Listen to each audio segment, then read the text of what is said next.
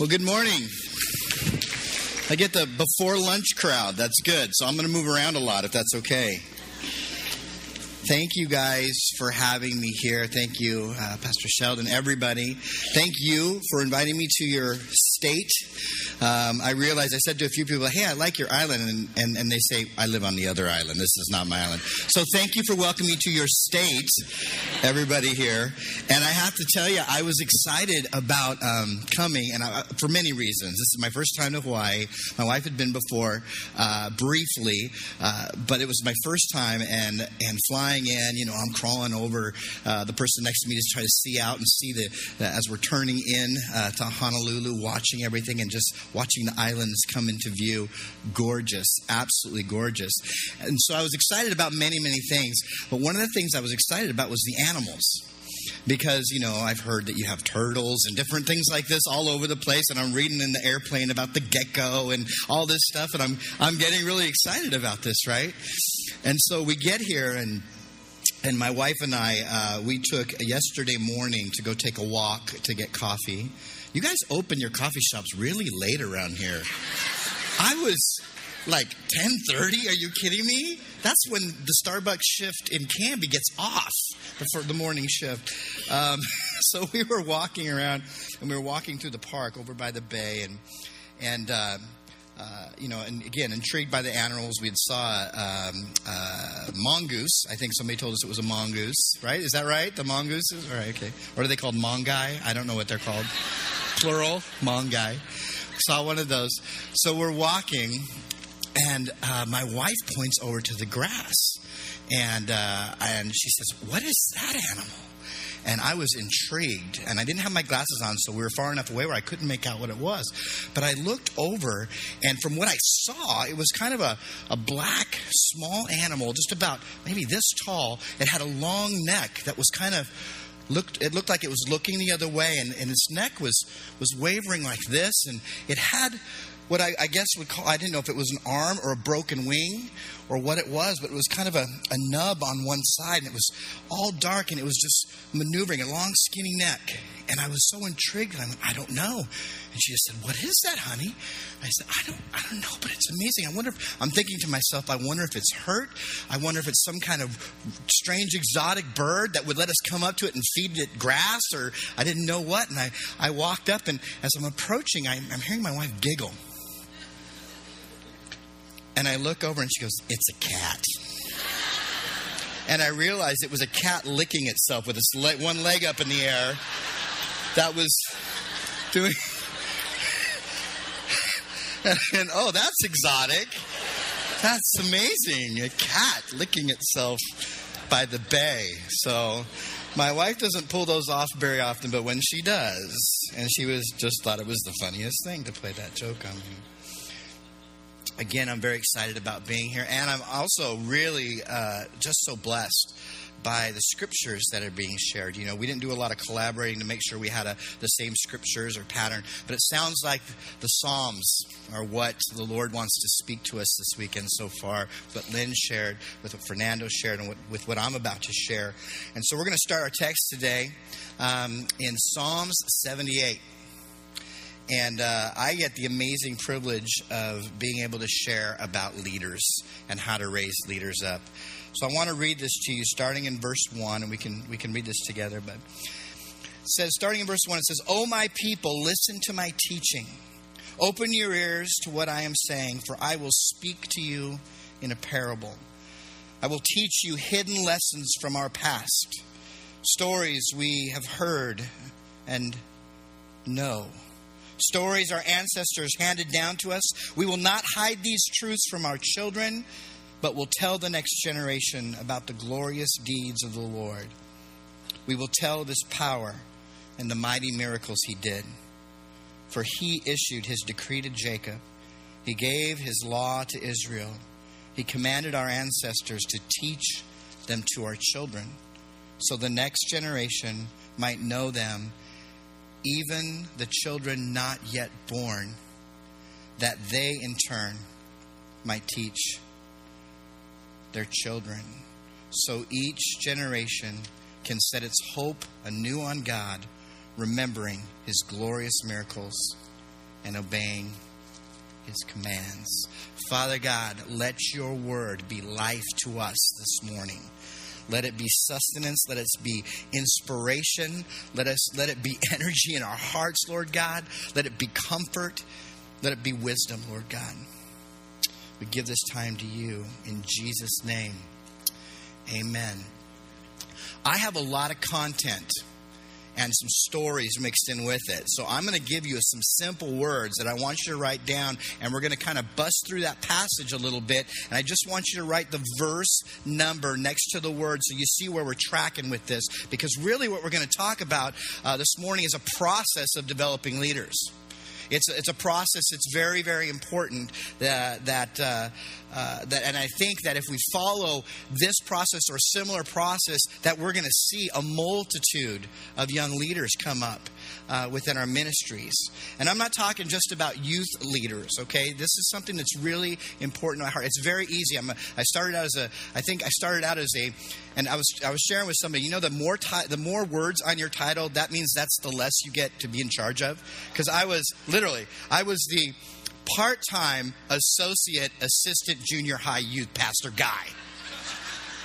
That means you only got a few kids, you know, and you get up to senior pastor and then reverend or whatever you get called after that.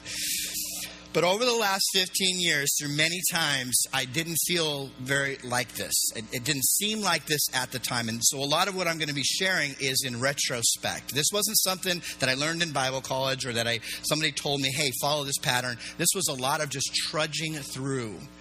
And so this is all reflective back on how the Lord has designed things in my area of influence that I get to be a part of.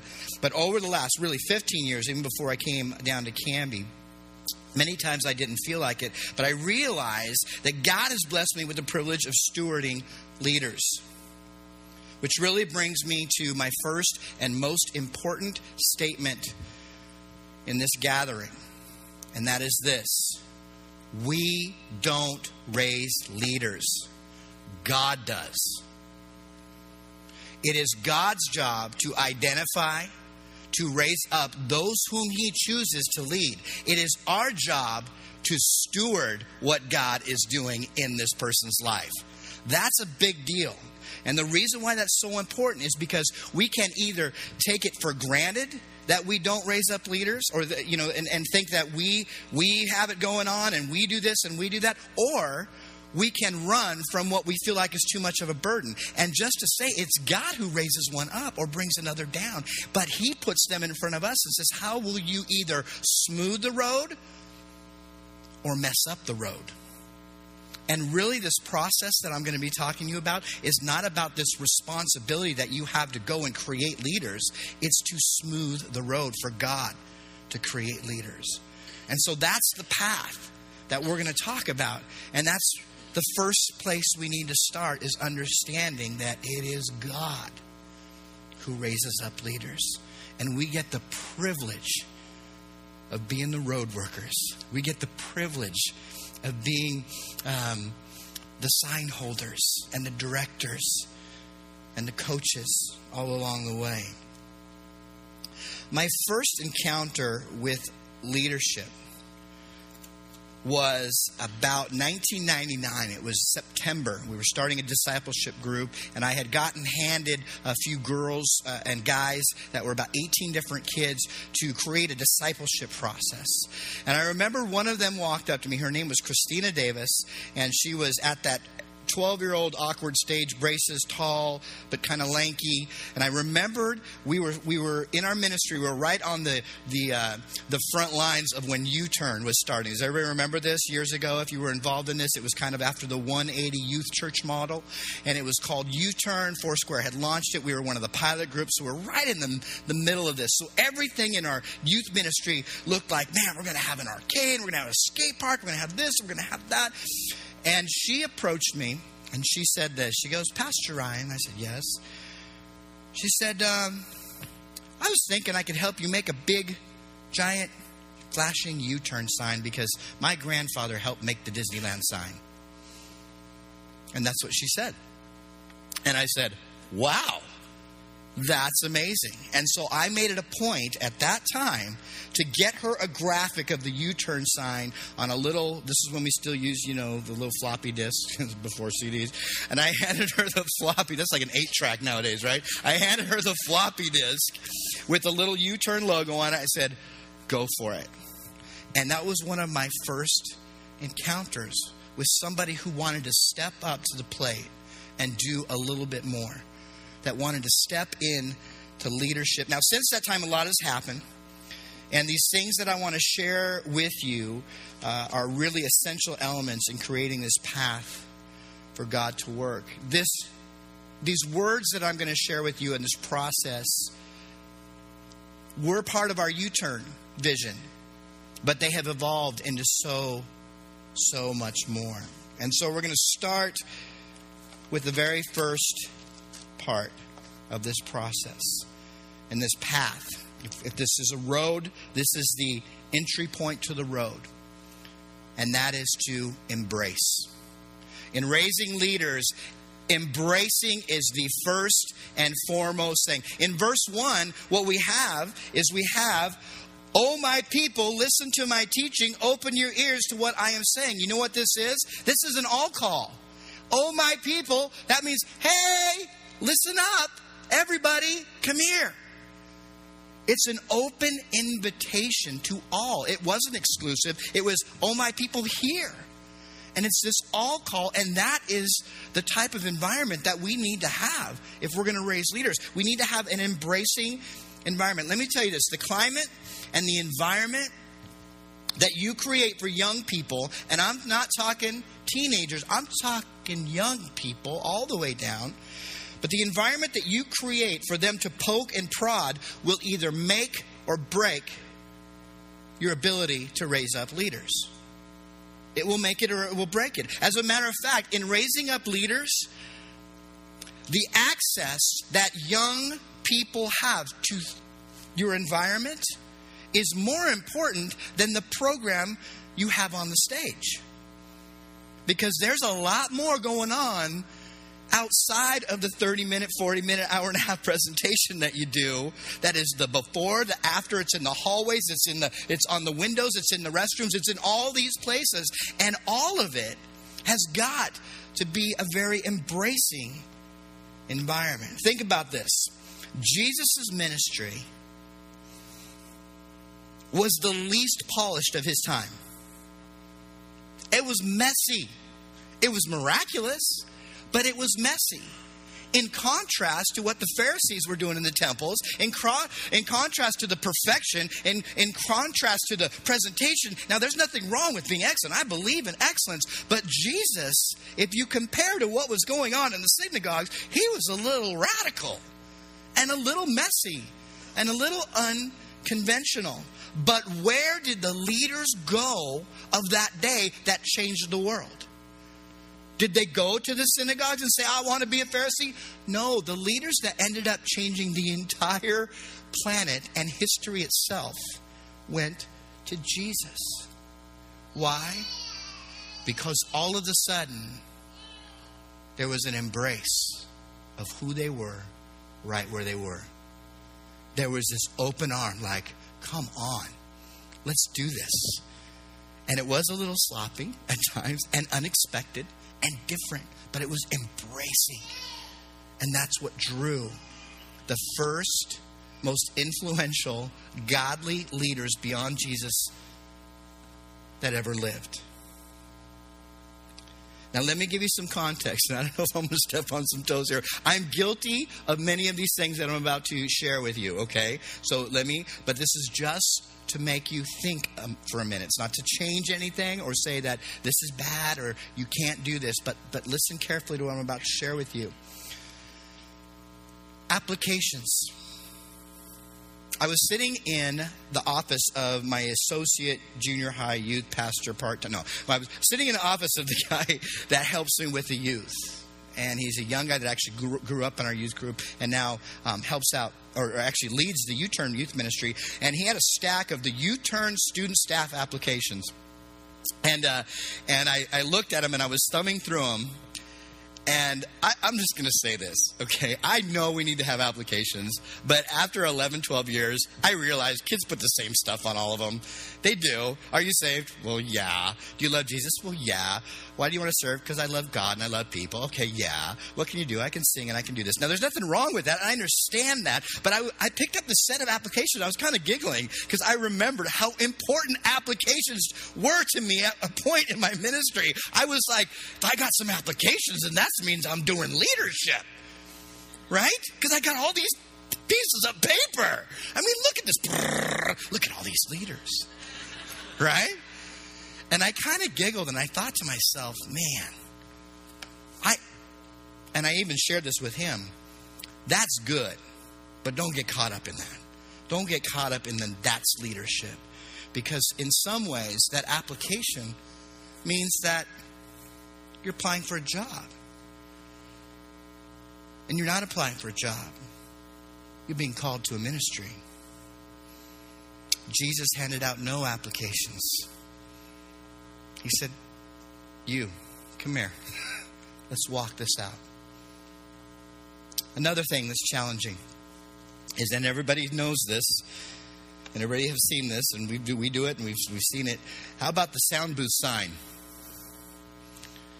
How about the sound booth sign that says, no one over 18 allowed? Right? You know what I'm talking about, right? We have them. We all have them. Now, maybe there is no one over 18 allowed, and that's okay, because everybody's got to decide a process. But what does that say to a 9-year-old who is eye level with that sign, wherever it is on your soundboard? Because every time they walk by, they go, oh.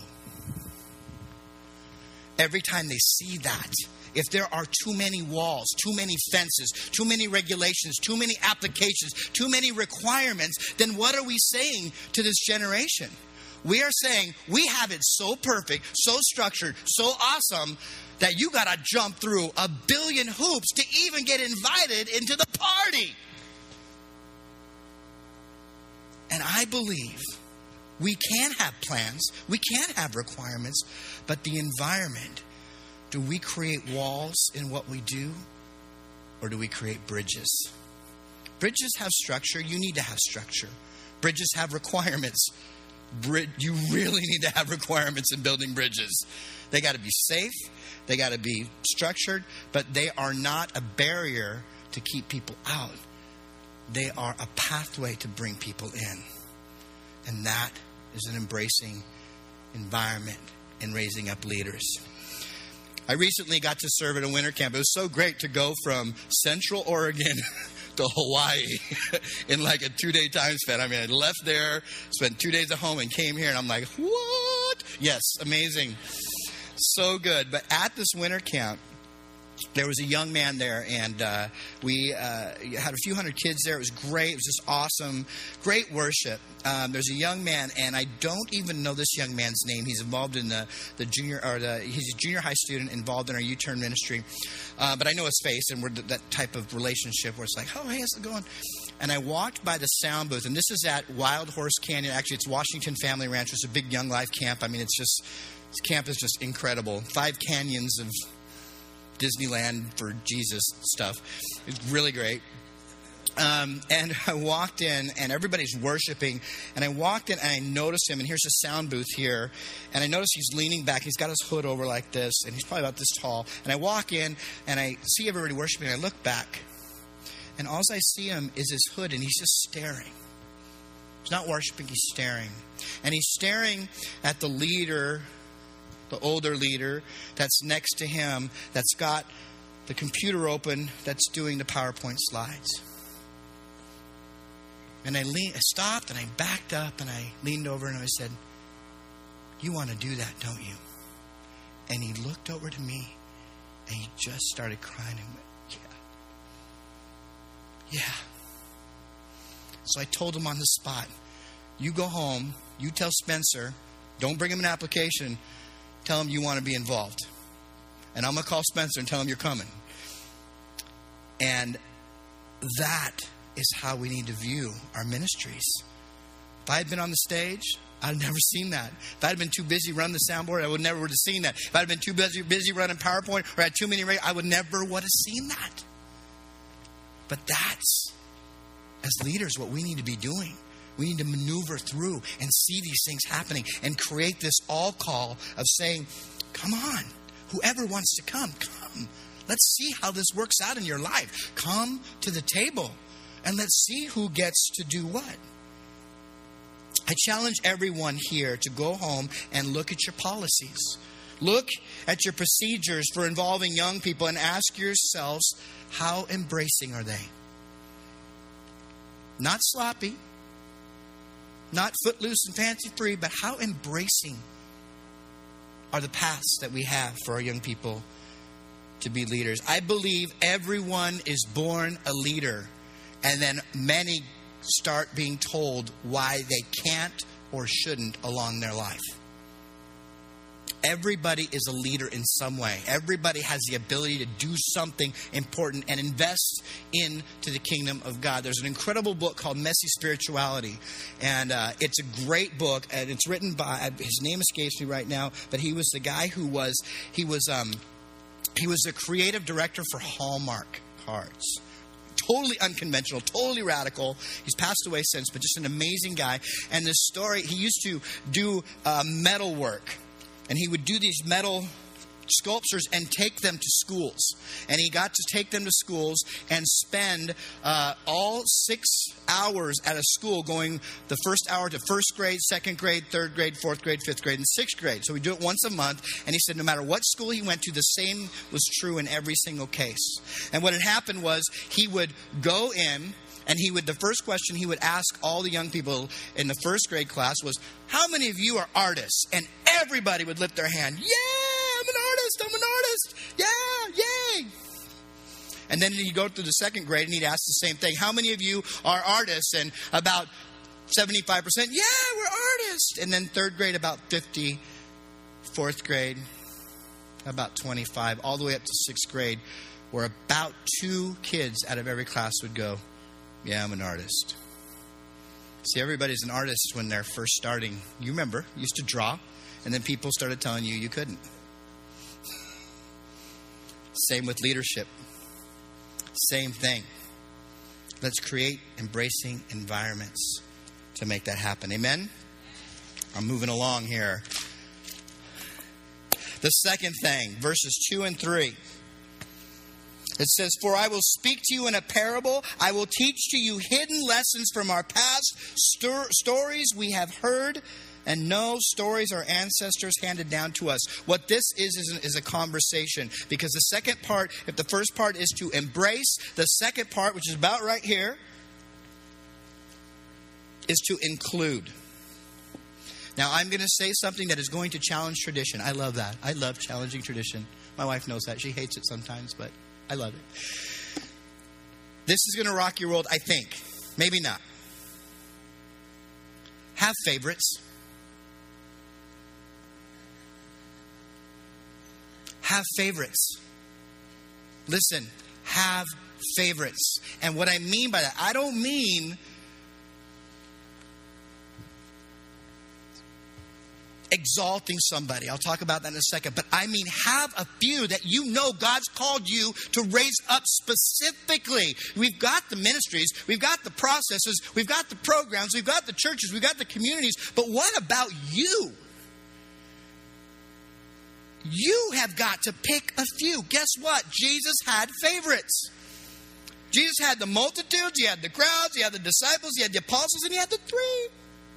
And there was a lot of processing that happened with those 3. There was a lot of bouncing ideas. And people got upset a little bit. Well, why does this? Blah, blah, blah. Just like, guys, I'm 100% God, but I'm 100% a human. And there's still only 24 hours in every day. And guess what? I'm not going to be here for very much longer. So I got to do what I can do. And though he spoke profoundly to the multitudes, he processed with the 12 and then the 3. He had favorites. He had people that he spoke directly to and into their life. Now, that doesn't mean that you have to announce it in front of anyone. As a matter of fact, please don't. Guess what, everybody? These are my favorites.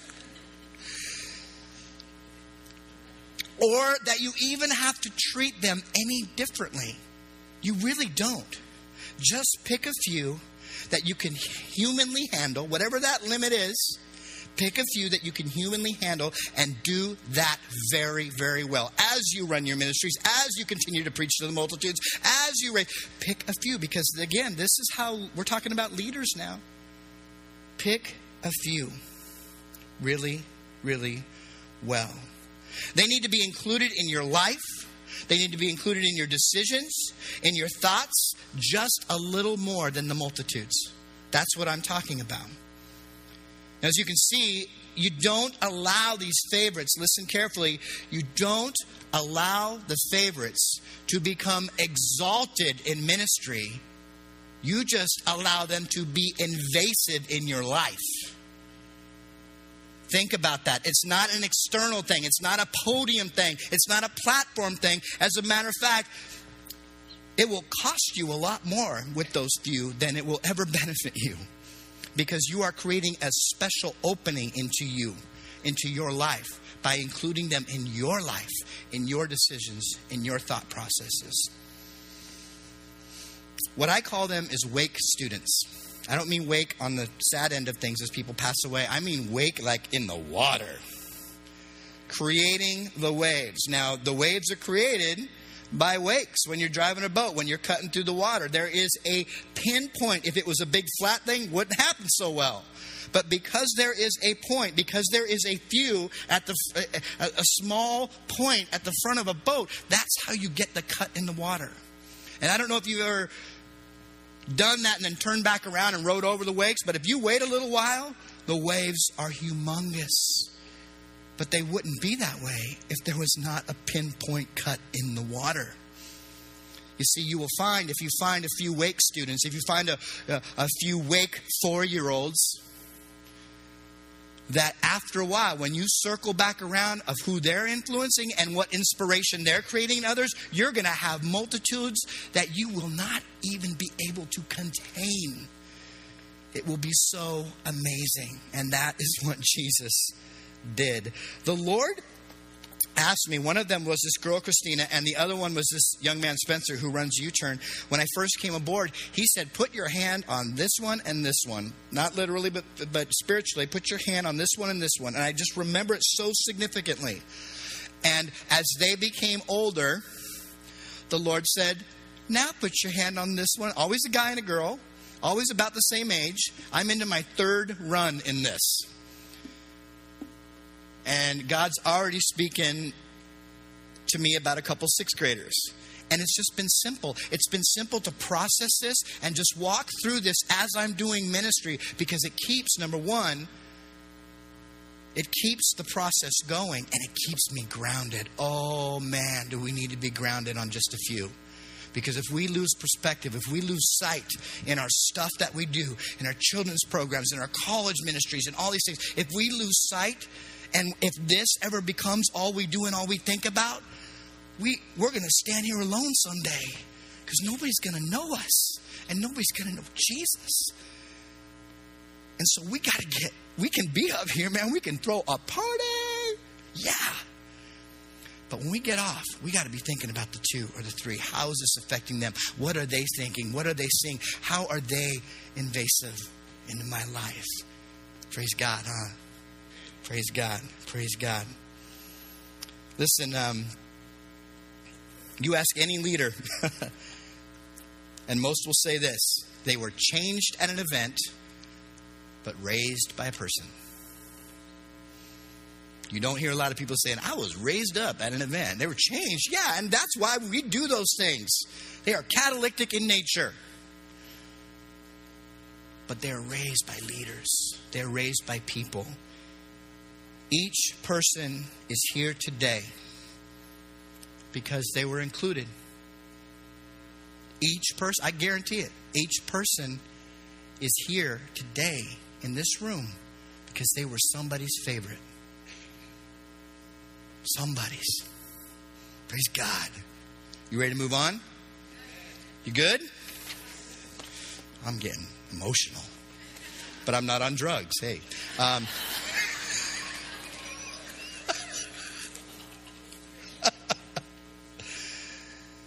The middle part of this on this path is really listed in verse 4. It says this. We will not hide these truths from our children, but will tell the next generation about the glorious deeds of the Lord. We will tell of his power and the mighty miracles that he did. This is where it really gets scary, because we've embraced them, we've included them, and now it's time to invest. To invest in them. This is where things get pretty scary. This is where it starts to turn. The definition of investment is to contribute with hopes of, but no guarantee of return. Okay? Investment is to contribute with hopes of, but no guarantee of return. If there was a guarantee, it would be a purchase. There is no guarantee that anything that you do, give up, sacrifice for this next generation will ever work. No guarantee. That's the challenge, and that's the beauty of it. I don't know about you, but I'm a little risky. I like it. I like not knowing if something's going to work out. In the moment, I hate it. But I keep doing it over and over again for some reason, because I get a little rush or something. I don't know. I don't know what it is. But you know what's beautiful is Jesus himself had no guarantee. Think about this. He went to the cross as a man and as God. And he went through it all, even at a point wanting to turn away. And he hung on that cross. And he was already nailed to that cross when he got a glimmer of hope. There's only one disciple there. The historians say John was probably the only person there. So it was already looking pretty bleak. And he had no guarantee that when he passed, that he had no guarantee, because of man's free will, that one person would ever stand in a church or a synagogue or any place and say, I received Jesus into my heart. Do you realize that? Because of our free will, he laid it all on the line. He said, this has got to work, because this is all I got. This is what the Father has told me to do, and I will lay it all down. And God did give him a little glimmer of hope as he leaned over to one of the people, and they said, please accept me. He says, yeah, I'm going to see you a little later. I'll see you in a few. But up to the cross, no guarantees. That's what investment is. No guarantees. And that's why it's so challenging. What investment to the next generation leader looks like, it's twofold. Okay? This is a simple, what does it look like? How do we invest? What does that mean? Does it mean this? This is what it means. Let them have your time and your resources, as Fernando very well put it out. Let them have your time and your resources. Okay, that's the first one. The second one, let them touch your stuff. You know what? We do the first one really well, don't we? Even as senior pastors, we're going to give money to the youth. We're going to do this. We're going to bless. We're going to give them a budget. We're going to give them $50 a month. Right? But do they let them behind the soundboard? Do they let them touch our stuff? We do so good in the first one, but we're challenged in the second one. Why? Because the first one's on our terms. We get to, we decide how we're going to do this. The second one is like, whoa, I wasn't expecting that. Right? I wasn't expecting somebody to set the transformer on fire outside.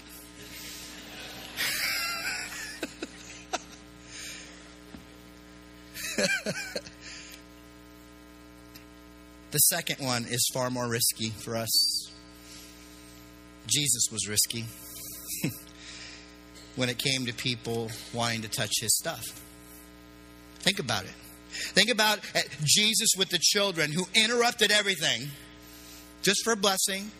They messed up his program. They were like getting all in there. The disciples, man, they had it going on. They were like, nope, this is the Lord. This is God. People have died touching this man. Do you realize this? Back in the temple when they would, yeah. But look at how Jesus responded. He says, whoa. Come on. Unexpected. Let it happen. Let him touch. Let him come in. Look at Jesus and the woman who actually reached out and touched his garment when he was on his way. I mean, he could have walked by and went, healed. All right. You know, or anybody touches me, blah, blah, blah, and they all just get healed. No, he stopped. And it interrupted his stuff. It messed him up. And she grabbed him. Like, what? I think there wasn't Secret Service back in those days, right? That girl would have been toast. Jesus didn't do that. He stopped and he talked. And he interrupted his program. He let people touch it. Look at Zacchaeus. Little hated man in a tree like, hey, he's walking. Dinner.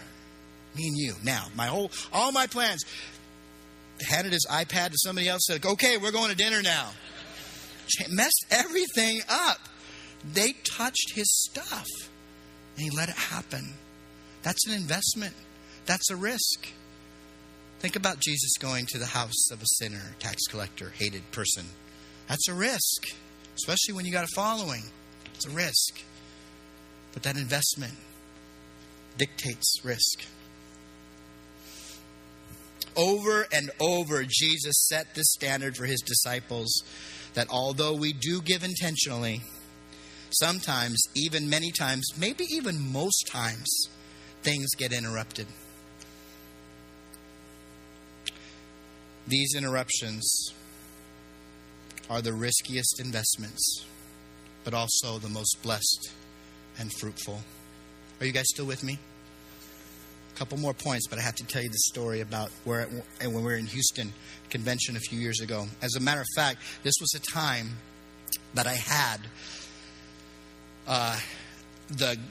remember the wake leaders. I had the young man sitting here, the young lady sitting here, and they were passing communion around. Okay, so the Lord was messing with me on this trip. Houston convention, all the seats are like this, and there's a stage in the middle, and it was a great convention. I got a really funny story that I'll tell you another time about that convention.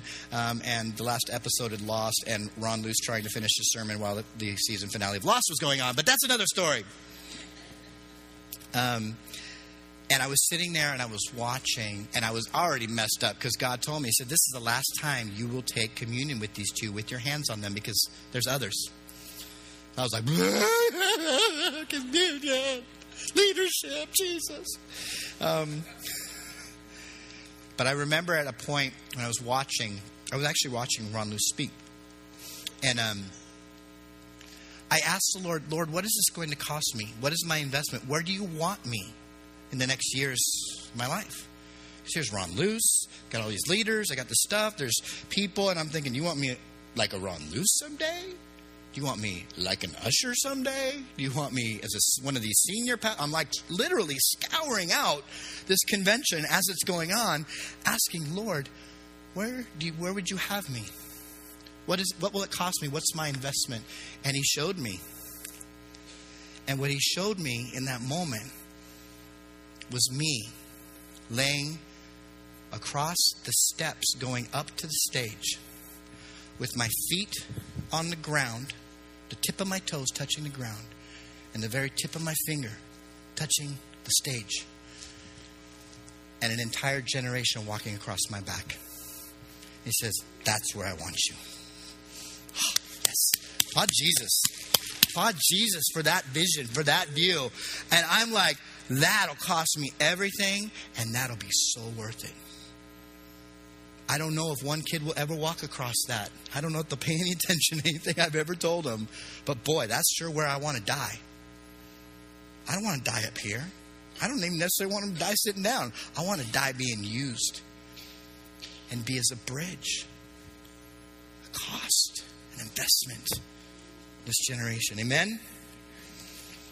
We're continuing on with the journey. Now, let me share this with you. We've only got probably about 15 more minutes, right? Really? Is that good? All right. Woo! It's going to get good now.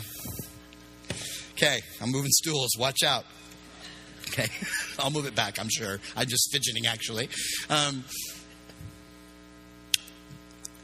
The embracing, the including, and the investing is right where the world stops if there's no return. Pay attention to what I'm saying to you. The entire world that is also trying to reach a generation, because that's where the money for their companies are going to be in a few years. I mean, have you seen Disney Channel? It's 1983 MTV. That's all I'm saying. I was there when MTV started. I turned on the Disney Channel and went, whoa, back in time. It's crazy. And I'm not against Disney by any means, but I'm just saying that there is a marketing world going after our young people. But the difference is they'll embrace them. Come on, you're the new generation. We love you. Come aboard. They'll include them. We want you on our team. We want you helping us develop. They'll spend money on them and invest. And if there's not a payback, it's breaks. Because they got to think about that. But we as the church, that's where we step in. That's where we really shine. Because we go beyond that. If there's not a return, we still did it for Jesus. We still were a bridge. We still laid down our lives. And that's the point. And so we step beyond. It was funny in thinking about this when we were doing it for U-turn. I'm drawing the big U-turn arrow like this. I'm going, yeah, embrace, include, invest. And the next one I'm going to tell you, and I went through it. And I went, where does the world stop? And I went, oh, it's a Nike swoosh. Interesting. Not against Nike either, but I'm just telling you. It's an interesting phenomenon. So what do we move on to? Verse 5 says this. For he issued his decree to Jacob. He gave his law to Israel. He commanded our ancestors to teach them to their children. This is all about equipping. We've embraced them, we've included them, we invested them. Now we got to equip them. Teach them the decrees. And I have to say this. Equipping young leaders does not mean teaching them to operate our ship or to build a ship that looks like ours. Though we can use both of those as methods. Equipping an up-and-coming generation is about teaching them to correctly use the tools and the laws of shipbuilding. It's the tools that they will build the ships with, and it is the laws of buoyancy and sailing and all these things. You got to have a curve. You got to have this. That's how we equip our young people, because I'm going to tell you something. The up-and-coming generation may have a whole different looking boat. And God may be calling them to a whole different destination.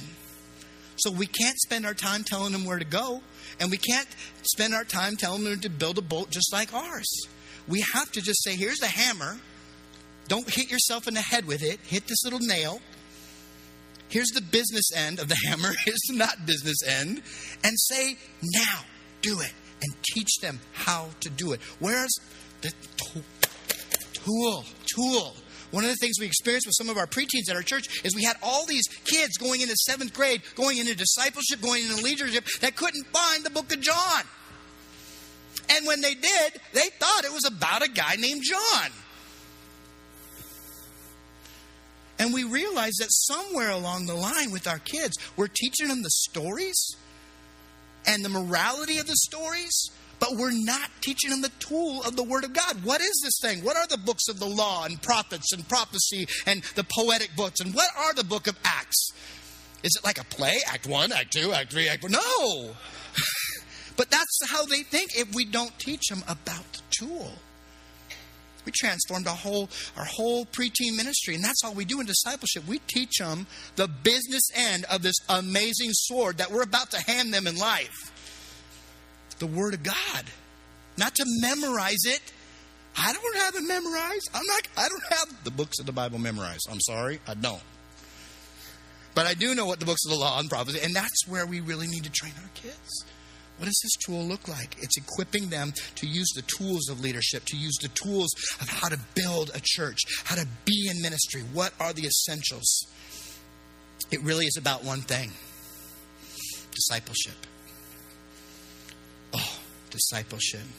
If there's any requirement that I suggest to making leaders, if you're going to require them to do anything, it would be that they are involved in a discipling environment. They don't have to be perfect. They just have to be accountable and growing and involved. Somebody speaking into their life. We're not perfect. You see, get them in a discipling environment and you will have leaders coming out of everywhere. So what does discipleship look like? It's simple. 2 things. If you're wondering, it's not about a program, it's about 2 things. If you mix these 2 things together, you're going to have discipleship if it's consistent. And that's a deepening relationship and a growing knowledge. If you have them in a deepening relationship with someone, a believer, and with Jesus, and you have them in a growing knowledge, precept upon precept, you have discipleship. However that looks, get them involved. In raising up young leaders, I believe requiring them to do this is not just a good idea. It's not just a project. It is a mandate that we require our leaders to step into a discipling process. It's a mandate from God. And so we've got to say, get in something. Get discipled, get led, get pastored, get mentored. Jesus did it very simply by saying these simple words: come follow me. That was the names of Jesus' discipling ministry, also known as CFM. They had a little t-shirt, CFM, come follow me. Come follow me. That was it. You like that, don't you?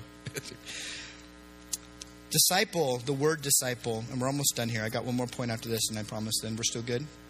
We started late, so I'm just going to milk this, okay? Okay.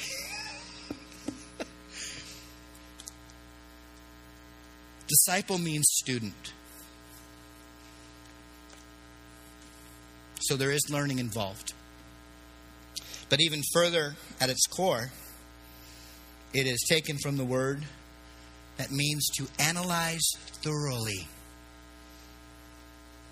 To analyze thoroughly. It's not just a follower, it's a student who can analyze thoroughly. And if you take that word and split it in half, you know what it is? It means to take apart. Dis, apart, couple, take. So really, when we look at what discipleship is, what this equipping is, how this process happens, here's what it is. We need to have a relationship that teaches students to analyze and take things apart, to question, to dig in. As Fernando was sharing, feed themselves. They can go to all the classes you teach, but if they can't teach one, we're missing something. We need to teach them to take it apart. Let me tell you, many people in churches today, and it probably started when they were younger, know how to drive their faith. Some have Volkswagens, some have Corvettes. But a lot of people know how to drive their faith. They know how it works. They hop in, turn it on, it goes, they stop, they get gas. That's a lot of what faith is for people nowadays. It's the car, it's the vehicle to God. So many people know how to drive their faith. But leaders are the ones who are trained to get under the hood and work on it. Leaders are the ones that can take that car apart and put it back together again. Leaders are the ones who, when there's a problem, can pull over to the side of the road and look at this and analyze it. And even if they can't fix it themselves, they know where to take it to get fixed. They know what's going on. See, we got a lot of dummy lights in brand new cars, and we also have a lot of casings over engines now. You know what I'm talking about? You can't even get in a new car, let alone work on it. And I think that's sometimes what we've done, maybe with a generation or two. We put on the little dummy lights and little thing. Okay, just, it's cool. Man, we need to teach leaders to work on their car, work on their faith. Get in there, get their hands dirty, and take this thing apart. And now, for the most important and by far the most frightening one. And it's told to us in verse 6. We do all this for a reason, so the next generation might know them. Even the children not yet born, that they in turn might teach their children. See, this last process, or part of the road, is to entrust them. We have to come to that place. Everyone in this room will be gone someday. We're all going to be gone. Whether you're closer to that or really far away from that, we're all going to be gone. Who is going to be left in your role? If you're not thinking about that now, you are too late. Who will replace you? If you are 15, you need to be thinking, who's going to replace you? Who are the 8-year-olds in your life? I don't know if are you 15? 14? Well, good. You got one more year to think about it. But who is the 8-year-old that's going to be wearing that? Does she know what it feels like on her head right now? Have you ever walked through her and seen her walk by and said, here, come here, I want you to try this on? It's scary because that's nice equipment, right? But that's what this is about. It's about really entrusting them. I ask you this question. If everyone over 30 disappeared one day, in other words, let's say Jesus said, rapture's going to happen in 2 parts, 30 and up, 30 and below. Could happen, who knows, right? If it did happen and there was any type of time span in between and everybody over 30 disappeared one day, would your church still function? Ask yourself that question. I asked my pastor that question one day. And like Ron Swore does, he said, I don't know, let's find out. August 1st and 2nd, nobody does anything unless they're under 30. The whole weekend, everything. Everybody at the tables, I'm like, yes! Everybody else is like, uh-oh. And so we did a Next Gen weekend. We've done 3 now, where everything, on all the weekend service. I'm not talking about it's a youth service. I'm talking about the ushering, the children's ministry, the youth. Everything functions normal. The preaching, the deciding what's going to be preached, how the stage is going to look, how loud worship's going to be, how quiet worship's going to be. Whatever it is, even the guy that takes the money and puts it in the safe in the secret office. That's scary. And that is everything. And it was so funny talking to one of our pastors as we were doing this. And she was so blessed by it. She goes, oh, good. The kids are going to help out. And I went, kind of, yeah. She's like, okay, great. Well, give me some names. Okay, so who are the older adults you want in charge? And I went, anybody as long as they're under 30. And she goes, oh, I know that. But I mean, like the person that's really going to be overseeing it. Like I have all these great grandmas and they're going to... No, you don't understand what I'm saying. They're not going to be there that week. Well, we have to have older people there. I mean, it was just this great conversation. And again, it turned around. It was great. It actually inspired her to not just be teaching her children's ministry teachers to teach, but teaching her children's ministry teachers to teach the junior helpers how to teach, because she knew. It changed everything. So I ask you to ask yourself that question. How does that look in your context?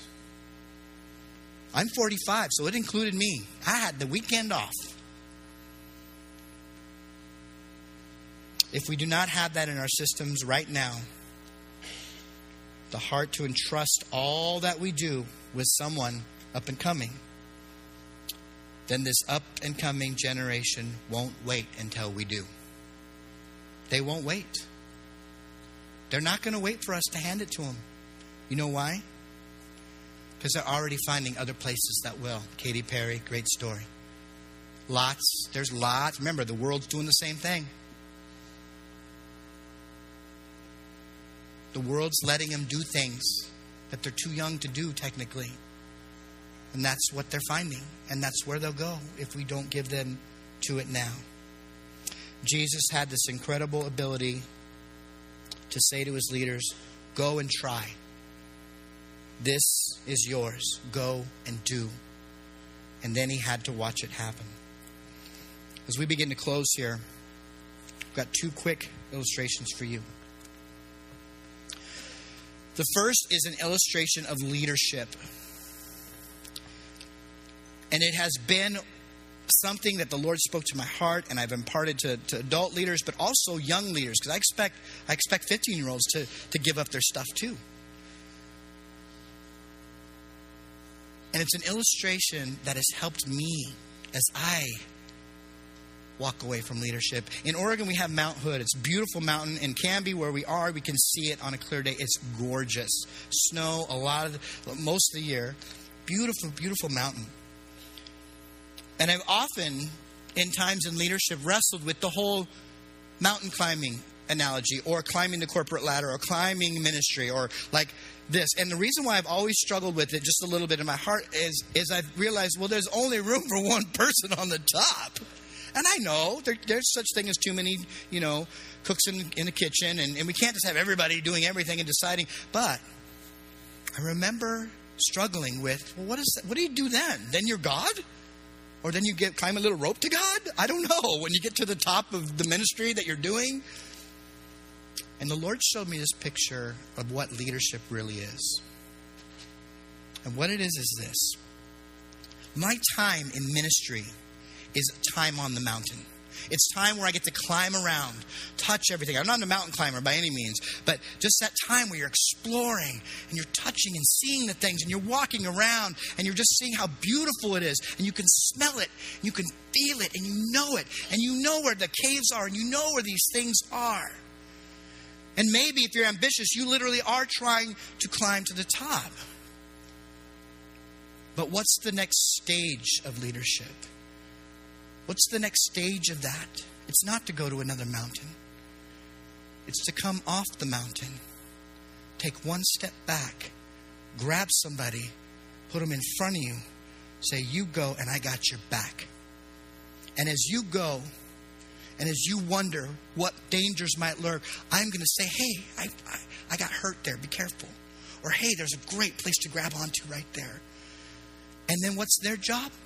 When they get done, they take a step back, and you take another step back, and another step back, and another step back, and another step back. And I'm telling you, as leaders, if we want to impart leadership to people, that is your whole life. That is the leaders that step back and let others and coach them, because every leader needs to know, not there's something impossible for me to do and I'm just staring at some guy's butt. Right? But they need to think, I can go have this adventure and I know somebody's got my back. And the emboldenedness in a young person's life to know someone's there to catch them and coach them is empowering. Because I'm going to tell you something. I like the smell of the mountains, but the view of Mount Hood from 50 miles away is beautiful. Because you can see the whole thing. You can paint pictures of it. You can tell people stories of it and say, see that? I was there. And the beautiful part about that is there is no end to that. There is no limit to that. You can raise up as many leaders as you want. There's not a limit.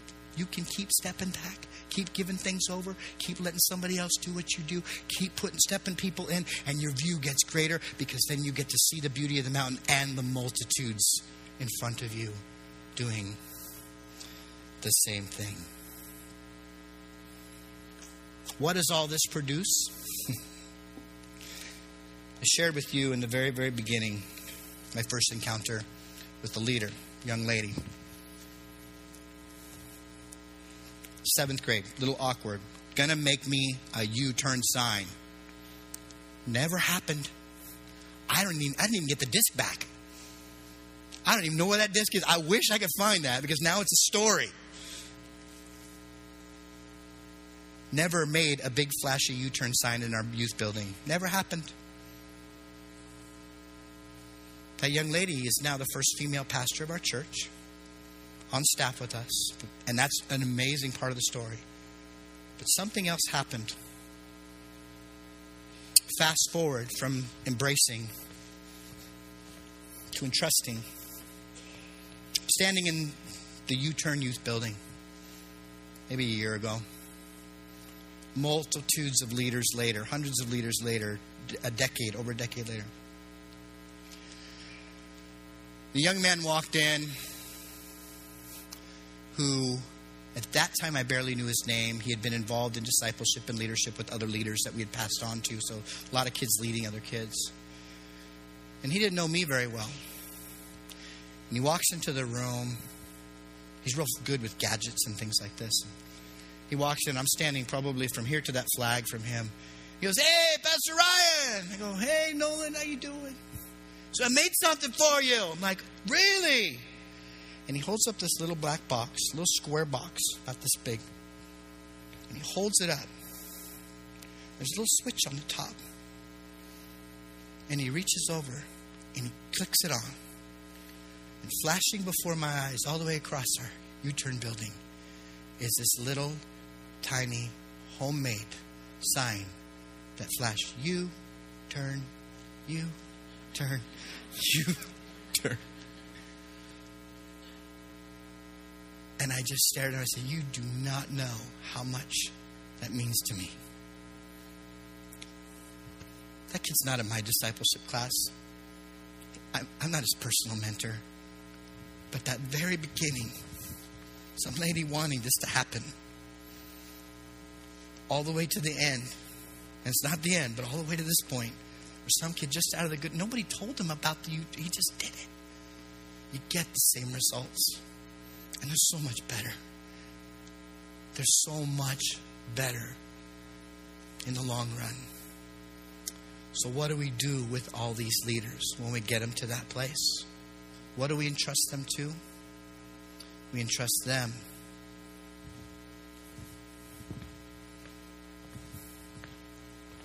to go over here and do exactly the same thing over and over and over and over and over. Pray with me. Lord, thank you for the privilege, Lord, to smooth the road for you, to work on the road, to fill the potholes, to create the signs, to help your process of raising up leaders happen. Thank you, thank you, thank you, thank you. I pray every person here is both challenged, as I am, but also blessed, encouraged, comforted, inspired. And Father, I pray that every person in this room collaborates, shares stories, experiences, challenges, fears even, Lord, about what this might look like. And I pray, Lord God, for a faucet being turned on, and that there is a gushing of leadership that comes out of these islands, Lord God, more powerful than any volcano, more consuming than any tsunami or any wave, more beautiful than the island itself, Lord God.